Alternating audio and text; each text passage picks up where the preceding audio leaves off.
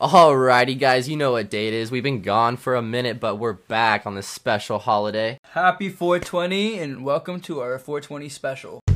It's the reggae time. All across the nation in the reggae grind.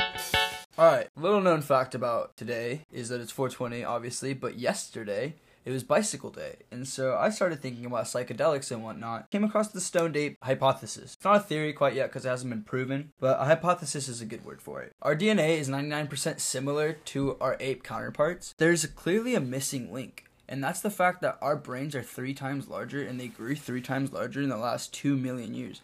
Which, evolutionary speaking, that's fucking insane. All the Homo sapiens and everybody pretty much just, like, lived in the trees. Trees started going away more and more and more. More grasslands and savannas and plains. And so they started walking and roaming for food. Came across this food that they would eat, and it was psychoactive mushrooms. And those psychoactive mushrooms literally allowed them to do so much. Like what? So psilocybin pretty much like increases visual activity, right? So that right there, it just increases food diversity. You can see more shit.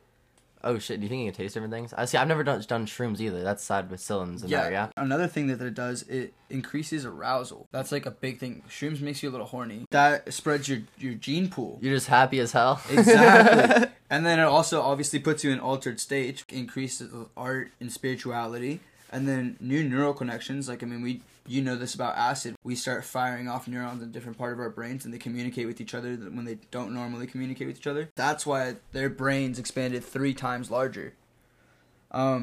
Another cool thing though is like the PTSD side of it. Like shrooms cures PTSD and psilocybin does and shit like that. Do you think the military should filter that? We should, in these states that are already starting to legalize it, they should just, all these... Think about this, like on the PTSD side of it. Like if you're experimenting with fire and you get burned for the first time, you're never going to want to do that shit again, right? Facts. If you have like that psilocybin in your like daily system, or not daily system, but like your like regular diet, you kind of get PTSD cured real quick, and like you're like, okay, now I'm gonna try it with a stick. And so that's why we were the only species that are able to master fire. When have you seen a fucking monkey like is that what fire? The fuck? Isn't that sick? No, that's a good point, because like what, then they use fire to like fend off predators and shit. But like, dude, they realized that like, holy shit, this is useful. Like this cooks shit, this like heats me, like this keeps me warm at night. Okay, so then before they had fire, because like we can't eat raw meat, like our digestive system doesn't work like that. So like, how did that come about? Dude, were they eating raw meat? Bro, fire was invented millions of years ago. Yeah, but at one point there had to have been no fire. Think about if like in 2 million years the brain was able to expand 3 times larger. I'm sure like our stomach was able to fucking like... You think we had 2 stomachs evolve. Or like 4 like a cow? Who knows?